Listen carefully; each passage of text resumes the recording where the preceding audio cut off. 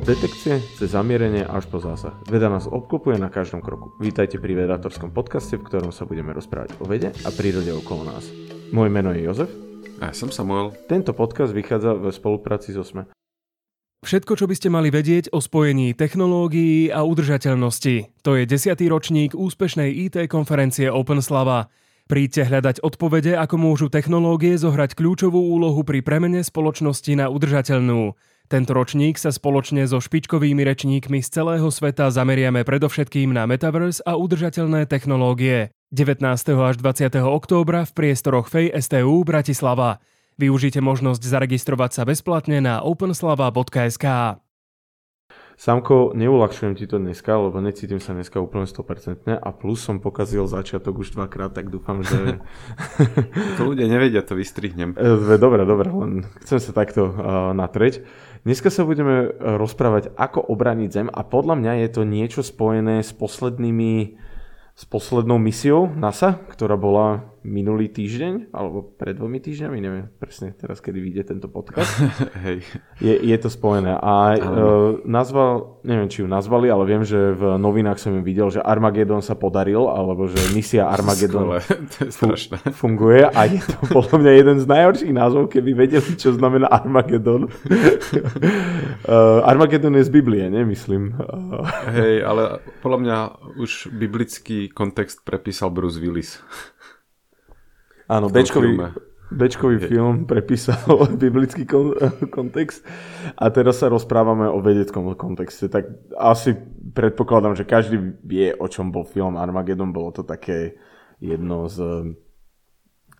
Snažilo sa byť realistické sci-fi svojej doby, 90. rokov. Hrala tam herečka, ktorá hrala Arwen. To si jedna z mála vecí pamätám. Lebo nepamätám si nikoho iného. Liz Taylor? Áno, Liz Taylor. A hral tam Bruce Willis, to si jediné pamätám o tom filme. A jediné, čo si pamätám, že museli ísť na nejaký asteroid a vykopať tam, alebo vyvertať veľkú dieru, dať tam bombu, aby sa ten asteroid rozletel a netrafil Zem, alebo trafili len tie úlomky Zem. Tak, aby zachránili. Ale asi predpokladám, že toto sa nepodarilo NASA, že sme poslali nejakú posadku, dali sme tam jadrovú bombu a tak ďalej. No, veru, že nie. A asi aj vďaka Bohu. Tak. No je to vlastne prekvapivo čerstvá záležitosť, akože ľudia už pomerne dlho rozmýšľali o tom, ako Zem obrániť pred nejakými asteroidmi, ale čo som pozeral, tak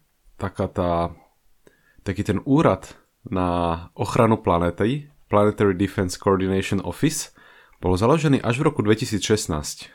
Takže je to relatívne nová záležitosť. Takže niekto čakal vyše 16 rokov po Armagedone, aby založil ten úrad. Hej, vieš, to, kým zoženieš peniaze na tie vedecké misie a podobne, to chvíľku trvá. Ale teda, že čo som našiel, že rôzne odborné štúdie o tom, ako odvrátiť hrozbu asteroidov a podobne, sú pomerne staré 10 ročia. 60. 70. roky, nejaké také prvotné myšlienky. Ale reálne, že položiť peniaze na stôl a žena, poďte niečo urobiť, tak to sa naozaj deje len, že posledných pár rokov, jednociferný počet rokov. Áno, tak je ten známy príklad, myslím si, že Ronald Reagan, alebo kto to chcel zaviesť Star Wars, podľa ako Star Wars filmu, že chce obranu Zeme vytvoriť. Mal tam byť nejaký laser, mala tam byť nejaká... neviem, či nie jadrové zbrane na orbite a takto. Že... Hej, ale neviem, či to v jeho prípade nebolo, že akože obraniť Zem pred Sovietmi. Myslím si, že aj tam dávali, že sa to bude brániť voči, ale väčší problém bolo pre Ronalda Reagana Sovieti ako asteroidy. Áno, a ono to v podstate dáva zmysel, lebo ako ste si všimli, tak počas vašich životov nenastal katastrofický jav, dopad asteroidu, ktorý by vyhubil celú planetu. Takéto javy sú našťastie veľmi vzácne. A existujú nejaké také rozumné odhady, že keď chceš vedieť, že ako často sa tie veci dejú, tak sa pozrieš, kedy sa to stalo naposledy. Tak za našich životov bol taký ten väčší akurát v Rusku vybuchol, alebo na Rusko dopadol meteorit, ktorý napáchal pomerne významné lokálne škody a mohol by byť problematický, ak by dopadol na mesto. Ale nie je to nič super super nebezpečné. Ak si spomínaš, my sme mali tú epizódu o asteroidoch, meteoritoch, kométach a ešte neviem čom. Tam sme si aj hovorili, aké percento padá na Zem. Vo forme, to je meteorit, keď dopadne na Zem? Do tohto sa nebudeme púšťať, vždy sa pri tomto ja pomýlim osobne. Ale každopádne, že tak to, čo očakávame, že sa tak typicky stane raz za ľudský život, sú také veci na úrovni toho Čelabiansku, že raz za takmer storočie dopadne meteorit, ktorý napácha lokálne škody, ale nie až tak super nebezpečný.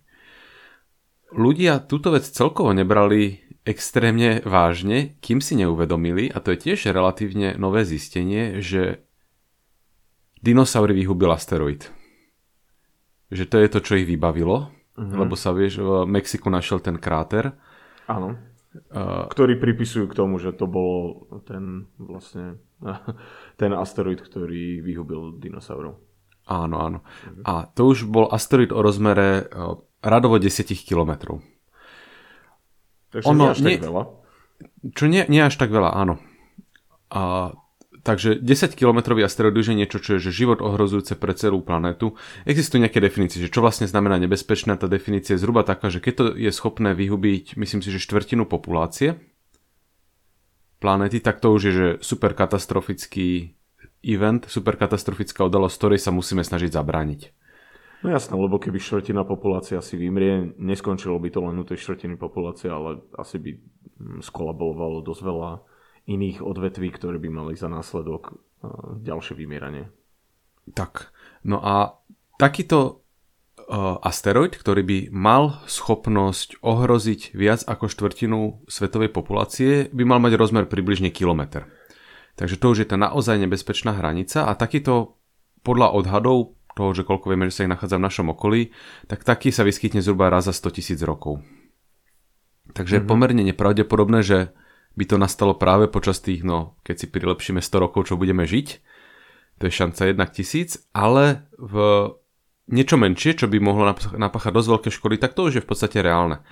A existuje k tomuto taký veľmi pekný graf, ktorý vlastne vyzobrazuje log, to znamená, že na logaritmickej škále sú roky aj kinetická energia asteroidu a tam to predstavuje zhruba rovnú čiaru. Tým sa vlastne chce povedať, že čím je problematickejší asteroid, tým menej často sa stáva. Našťastie. Čiže taký ten Tunguský meteorit napríklad, to je niečo, čo malo rozmer menej ako 100, ale viac ako 10 metrov. Takže už taká nebezpečná hranica, ale nie úplne. A to je niečo, čo očakávame zhruba za tých raz za 100 rokov. Hej, to by napríklad mesto asi zničilo, povedzme si. Áno. A potom vždy, keď v podstate pridáš jednu cifru v kinetickej energii, tak ti tá frekvencia klesne zhruba 10-násobne.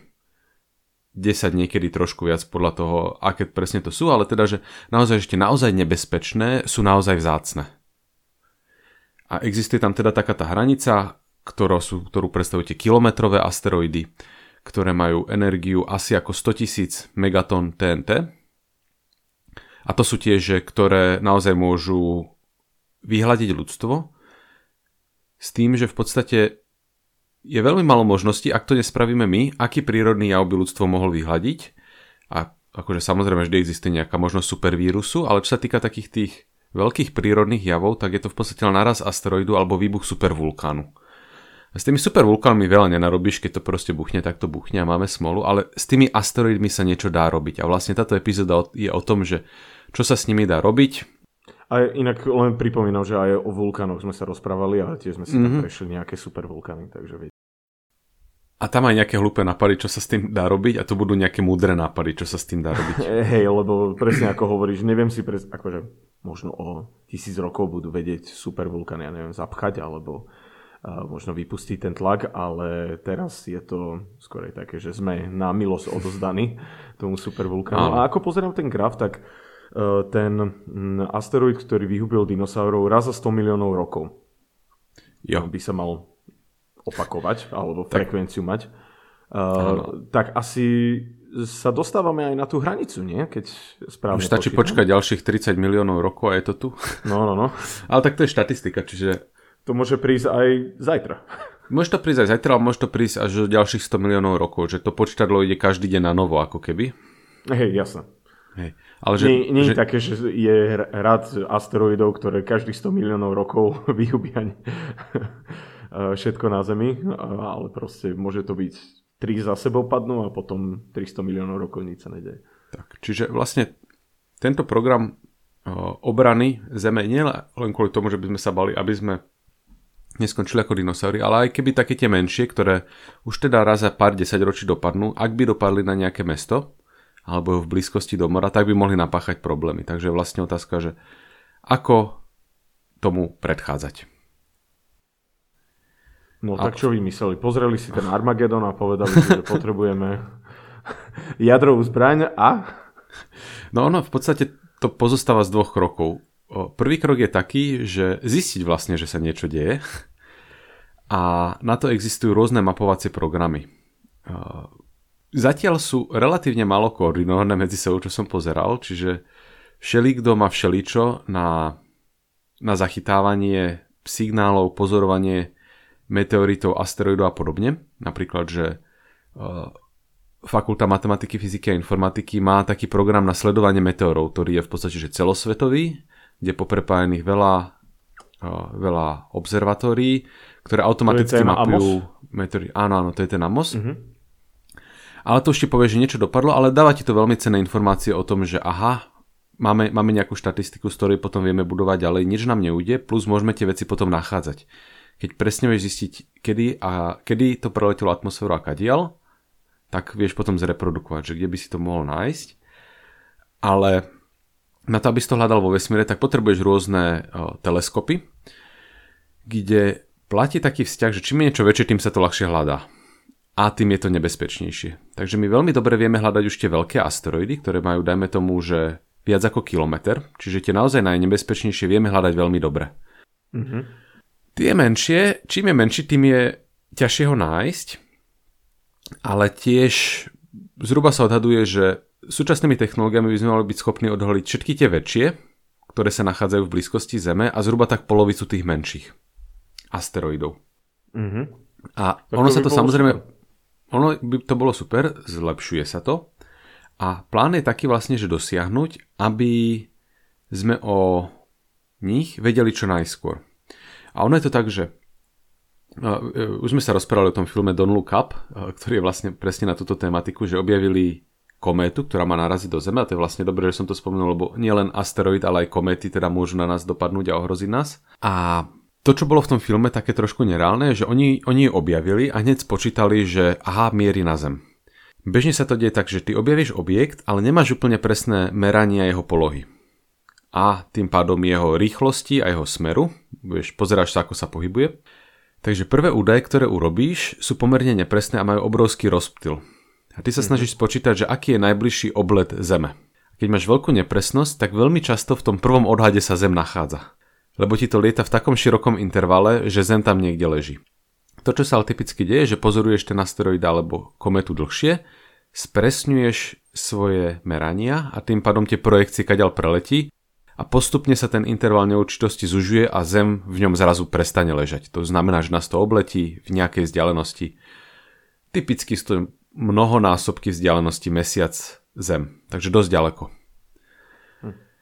A to, čo v tom filme sa udialo, že pozerali a hneď uvideli, že toto letí na Zem a v realite by to znamenalo, že urobíš prvé merania, Zem bude ležať v tom projekčnom intervale, lebo je strašne široký. A to, čo by sa v princípe teda mohlo stať, že ako ho zužuješ, tak tá Zem v ňom bude stále ležať. Až dospeješ k tomu, že ja neviem, že na 80% to Zem zasiahne. Alebo ešte možno trošku viac. Takže takto znižuješ tú šancu, že ktoré sú tie asteroidy, ktoré by mohli ohroziť Zem. Áno, čiže nielen, že vedieť, že čo sa okolo nás pohybuje, ale ako sa to pohybuje a potom spočítať, akou trajektóriou sa to bude hýbať. Tam sú vždy rôzne možnosti na prekvapenie. Napríklad sme sa rozprávali o kometách, ktoré keď obletia Slnko, tak sa môžu rozdroliť a začnú sa správať ináč, ako sme čakali, ale v princípe vieš predvídať, ako sa tie veci budú hýbať a potom selektovať, ktoré objekty sú nebezpečné, ktoré môžeš ignorovať a ktoré sa k nám ani omylom nepriblížia. Takže získame nejakú takú predstavu o tých nebezpečných a s tým potom vieme ďalej pracovať. S tým, že treba povedať, že tu sa naozaj bavíme o 10 000 objektov. Dobre, ale keď ich je tak veľa, tak aké sú možnosti ich odvratiť? Lebo keď sú 10 000 objektov, veď vieme, že je medzi Marsom a Jupiterom je asteroidový pás, pás asteroidov. Z ktorého tiež vylietávajú asteroidy. Asi aj toto sa mapuje, že pri najhoršom, že keby náhodou sa nejaký asi odtiaľ dostane, že aby sme ho vedeli zachytiť. Ale zachytiť... že niečo vychýli. Hej. Ale napríklad tá kometa ako prejde, tak ho môže vychýliť zo svojej dráhy a začne putovať slnečnou sústavou. Ale toto je asi len tá prvá časť, nie? Že vieme to zachytiť. Lebo to je také isté povedať, že rúti sa na nás asteroid, ale nevieme s tým nič spraviť. Áno, ale teda, že prvá informácia je, že musíš vedieť, že či to nastane, a druhá dôležitá informácia je, že kedy. A v závislosti od viacerých parametrov sa potom môžeš rozhodnúť, že čo je najlepšia vec, ktorú môžeš urobiť. Ono je to celé o tom, vieš, že nejaké manažovanie risku a vo všeobecnosti máš dva možné scenáre. Prvý je taký, že to je jednoducho sa pokúsiš vyhodiť do vzduchu, čo je pomerne zlý nápad často. A druhý nápad je, že sa to môžeš pokúsiť len odkloniť. Výhoda vyhodenia do vzduchu je, že vyhodiť do vzduchu sa niečo dá aj relatívne na poslednú chvíľu, aj keď potom nemusíš mať čas na náhradný plán, ak by to nevyšlo. A výhoda zase toho, že to nevyhodíš do vzduchu, že napríklad odkloníš, je, že to môžeš robiť veľmi postupne a pomalinky, ale musíš mať dostatočný časový predstih. Takže v princípe sú dva rôzne prístupy: vyhodiť do vzduchu a odkloniť. To odkláňanie možno vyzerá také, že nie je to trošku riskantné, ale v skutočnosti Zem je relatívne malá z pohľadu slnečnej sústavy, letí relatívne rýchlo. Zem sa pohne o jednu svoju dĺžku pri obehu okolo Slnka za cca 7 minút. Takže napríklad, ak len docieliš spomalenie toho asteroidu o 7 minút, tak nás vlastne minie. Ak by nás predtým mal zasiahnuť, alebo dokonca len o pár minút. Takže nemusí to byť nejaké katastrofické alebo také bombastické riešenie, stačí nám napríklad len spomaliť asteroid. Áno, presne. Čiže tu si úplne možno pokojne odhadnúť na prstoch. Asi to je veľká blbosť, že mohli by sme mu taký padačik, vieš, že zavrtáme do neho a padačik sa otvorí, ale potom že veď tam nie je odpor. Ale nie si úplne ďaleko od niektorých nápadov. Naozaj tá ukážka, áno, presne. Ale že ak ho odhalíme, dajme tomu, že 10 rokov v predstihu, tak na to, aby si ho spomalil o 3 minúty, alebo 4 minúty, a ešte s nejakou rozumnou rezervou, prieboj 10 rokov, tak naozaj stačí o malinký zlomok znižiť jeho rýchlosť. Čo je teda veľká výzva na to, že aby sme ich dobre mali zmapovaných dopredu, aby sme potom mohli robiť takéto relatívne nežné misie. Hej. A potom mať pripravené tie atomovky, keby to náhodou nevyšlo. Lebo áno, samozrejme, že vyzerá to najjednoduchší nápad, že strelíme tam atomovú bombu a ona ho roztrhá na prach, ale poprvé, dobre to bude fungovať, keď ten asteroid nie je veľký, takže dajme tomu bavíme o desiatkách metrov, už niekoľko kilometrovým by to mohlo byť problematickejšie. A zároveň... Asi o dosť viacej energie treba na jeho vychylenie aj všetko. Tak. A to, čo ale vlastne môžeš tým spôsobiť, je, že ho rozdrolíš a tie rozdrolené z kúsky dopadnú na Zem. A keď sú dosť malé, tak oni sa môžu zhorieť v atmosfére, ale ide aj v podstate o to, že koľko tej energie do tej atmosféry dodáš. A keď je to dostatočne veľký asteroid, tak je rozdrolený na malé môže byť nebezpečný. Áno, pokým nezhoria v tej atmosfére. Áno. Namiesto toho, aby padol jeden veľký meteorit, tak to popadá po celej Zemi proste. A môže Čiže sú možné scenáre, kde to môže byť horšie ako nič nespraviť, že to rozdroliť. Špeciálne, ak by to bol, že asteroid, ktorý by nás minul, ak by sme ho nerozdrolili a potom ho rozdrolíš a zrazu oveľa väčšiu, vieš, jak taká brokovnica. Zasiahne obrovskú plochu a zrazu sa tým ohrozíme sami vlastne. Takže ten nápad akože úplne najjednoduchšie je, že proste do toho strelíš atomovku a ono to vlastne môže fungovať dobre. Že ak sú menšie, tak to vyzerá byť pomerne účinný nástroj. Bola taká štúdia NASA z roku 2007, ktorá odhadla, že 10 až 100 násobne je to efektívnejšie ako iné stratégie, ale znova závisí od toho, že o aké veľké asteroidy by malo ísť a podobne. Čiže nie je to úplne také, že hoci čo vidíme, tak bachneme do toho atomovku. Okrem iného aj z takého dôvodu... to by malo byť posledné riešenie. Áno, taký záložný plán. Okrem iného teda aj kvôli tomu, čo sme povedali, že sa to môže rozdroliť, a problém s atomovou bombou je taký, že ona vybuchne na povrchu a ten jej účinok je ako keby tým zmiernený. Sú potom také možnosti, že vlastne, čo tak urobiť len takú vec, že nechať vybuchnúť atomovku pred tým asteroidom, nie tak, aby ho roztrhala, ale aby ho spomalila tou svojou energiou. Aha. Alebo iná možnosť zase, že najprv do toho strelíš niečo menšie, aby to tam urobilo kráter a potom do toho krátera strelíš atomovku. Že aby si vyhlbil tú jamku. Áno. Mhm. Lebo ide asi o to, že asi každý to vie, alebo aspoň každý, kto sa hral s pirátmi, vie, že ľahšie sa roztrháva objekt zvnútra ako zvonku, keď na ňo dá výbušninu človek. Takže tu ukázali nejaké štúdie, že ak by si mal len mesiac varovného času a rútil by sa na nás 300 metrový asteroid, tak takouto metodou by sa dal neutralizovať.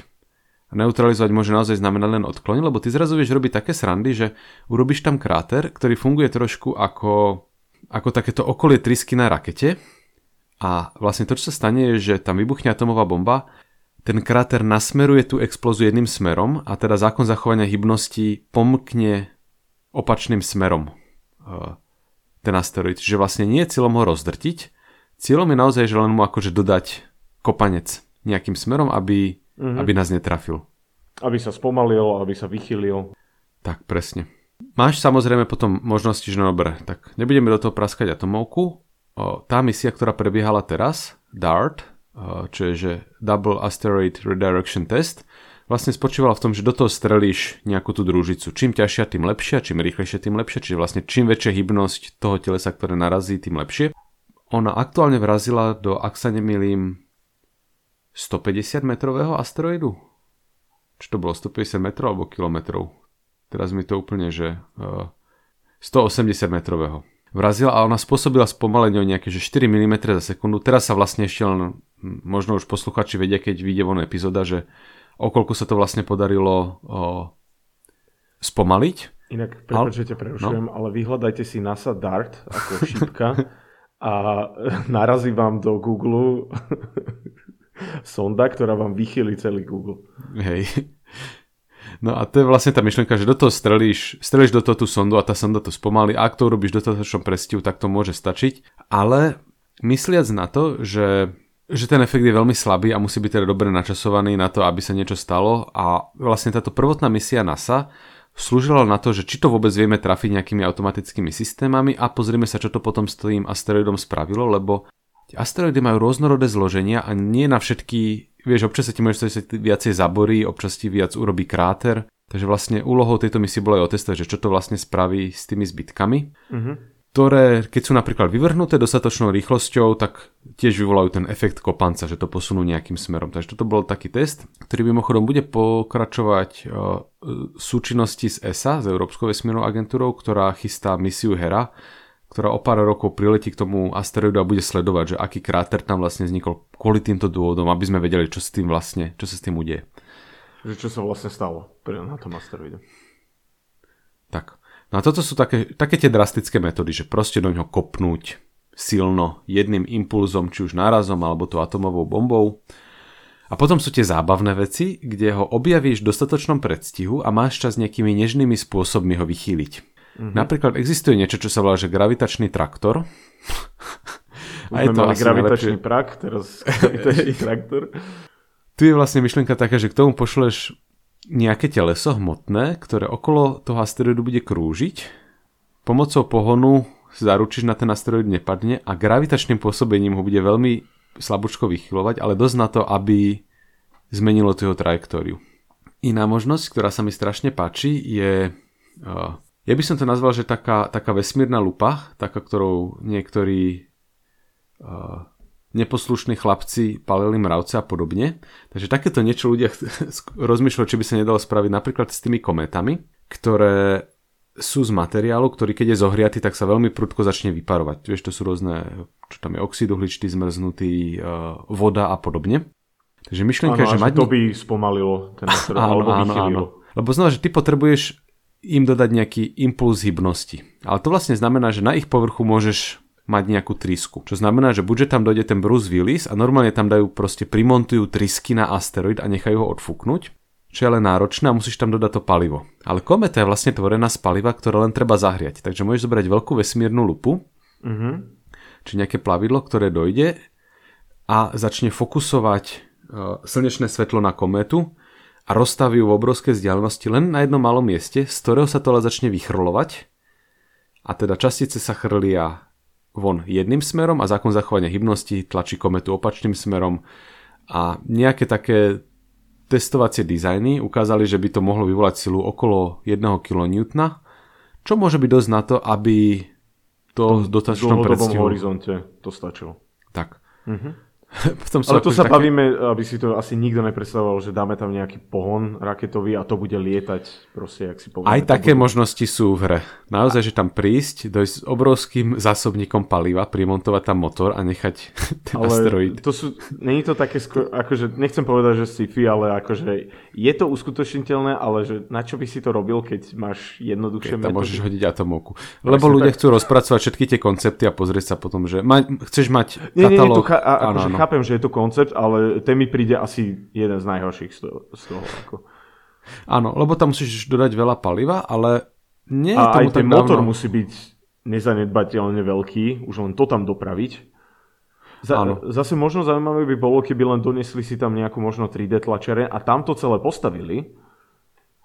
Ak tam budú mať vhodné materiály, hej. No, áno, samozrejme, ale vieš čo myslím, že je to super nápad, ale najväčší problém máme teraz dostať niečo na orbitu, alebo potom do vesmíru ďalej a podľa mňa toto je, že síce máme ten problém, ale čo keby, že tam donesieme obrovský zásob paliva a ešte tam donesieme obrovský motor, vieš, že proste, že...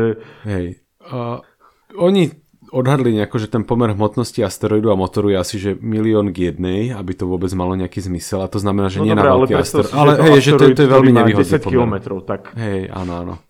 Druhá možnosť je, že nemusíš tam brať palivo, ty tam potrebuješ mať niečo hmotné, čo budeš odhadzovať, takže naozaj, že mať tam nejaký katapult, kedy odhadzuješ vlastne šutre z povrchu asteroidu a tým dodávaš tú hybnosť. To je napríklad zaujímavé, lebo by sa to mohlo potom zbaliť a odísť tým znova. Áno, a mal by si nejaký elektronický na jadrový pohon, prak, ktorý by vlastne vystreľoval šutre a to je ako pekný nápad.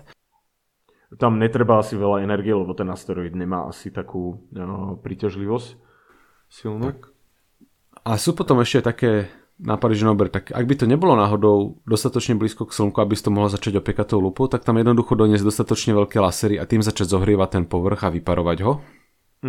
Čo je vlastne pekný nápad, rozpracovaný už takmer pred 30 rokmi.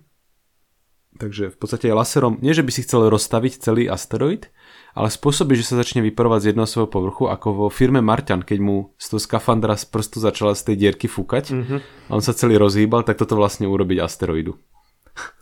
Hej, lebo vo váku alebo vo vesmíre je to ľahšie posunúť aj taký obrovský predmet.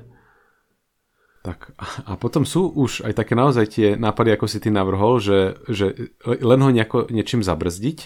Napríklad teda oni cítia slnečný vietor, ale bežne sú pomerne tmavé.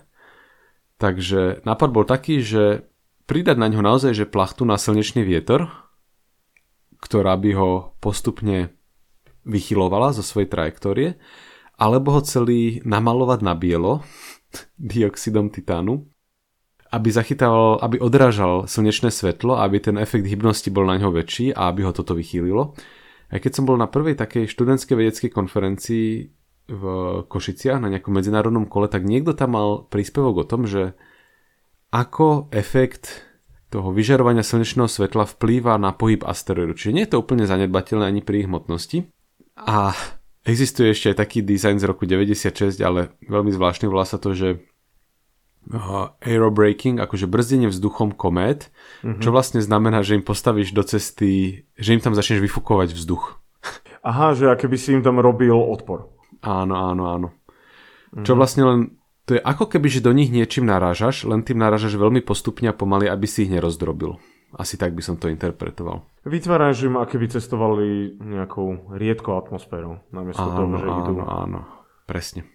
Čiže je to... Akože neznie to zle, len si neviem predstaviť to technické riešenie, že to by asi musela byť nejaká raketa alebo nejaký zdroj toho vzduchu pripevnený nejako na ten asteroid alebo aspoň vo veľmi veľkej blízkosti a ísť pred ním a robiť mu takú tú cestičku.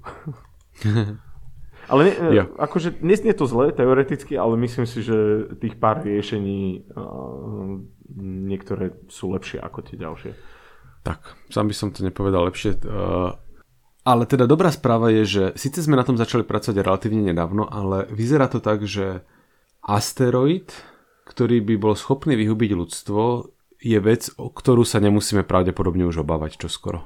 Že je veľa dobrých nápadov, čo s tým robiť. Nejaké prvotné testy sa začínajú diať, aj napriek tomu, že sme sa rozhýbali len pred pár rokmi a tie testy zatiaľ vyzerajú, že dopadli úspešne.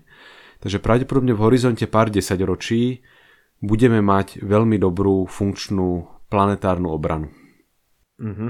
Akože bolo by to super, keby hlavne máme zmapované všetky tie a tá obrana, myslím si, že je v našich rukách, že by sme ju vedeli vytvoriť. Tak.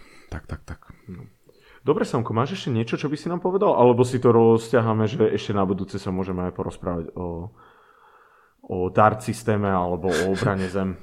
Ja si myslím, že toto je na dnes všetko, ale len vlastne poviem, že znova vyberáme dátum na živé nahrávanie podcastu v Byte and Byte, takže sledujte ich stránku a budete medzi prvými, ktorí sa dozvedia správny dátum. Áno, určite. Tu sa to dozviete prvý. Veľmi pekne vám ďakujem, že nás počúvate, že nás podporujete. Nájdete nás na všetkých dobrých a aj troška horších podcastových aplikáciách. Samko robí perfektné vedastorky, takže šup follow na Instagrame. A tešíme sa na vás. My viete nás podporiť na Patreone a uvidíme sa na živom vysielaní. Nahrávaní. A keď nie, tak si ho budete môcť asi znova vypočuť ako minule. Takže nebojte sa, že o niečo prídete. Tak. Pekný deň ešte. Čaute. Majte sa. Ahojte.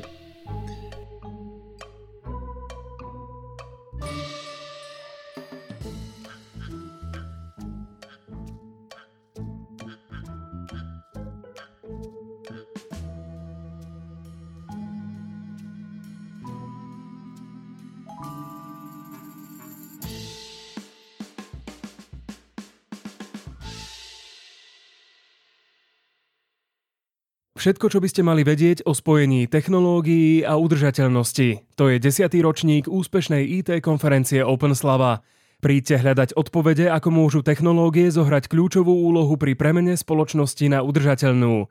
Tento ročník sa spoločne so špičkovými rečníkmi z celého sveta zameriame predovšetkým na Metaverse a udržateľné technológie. 19. až 20. októbra v priestoroch FEI STU Bratislava. Využite možnosť zaregistrovať sa bezplatne na openslava.sk.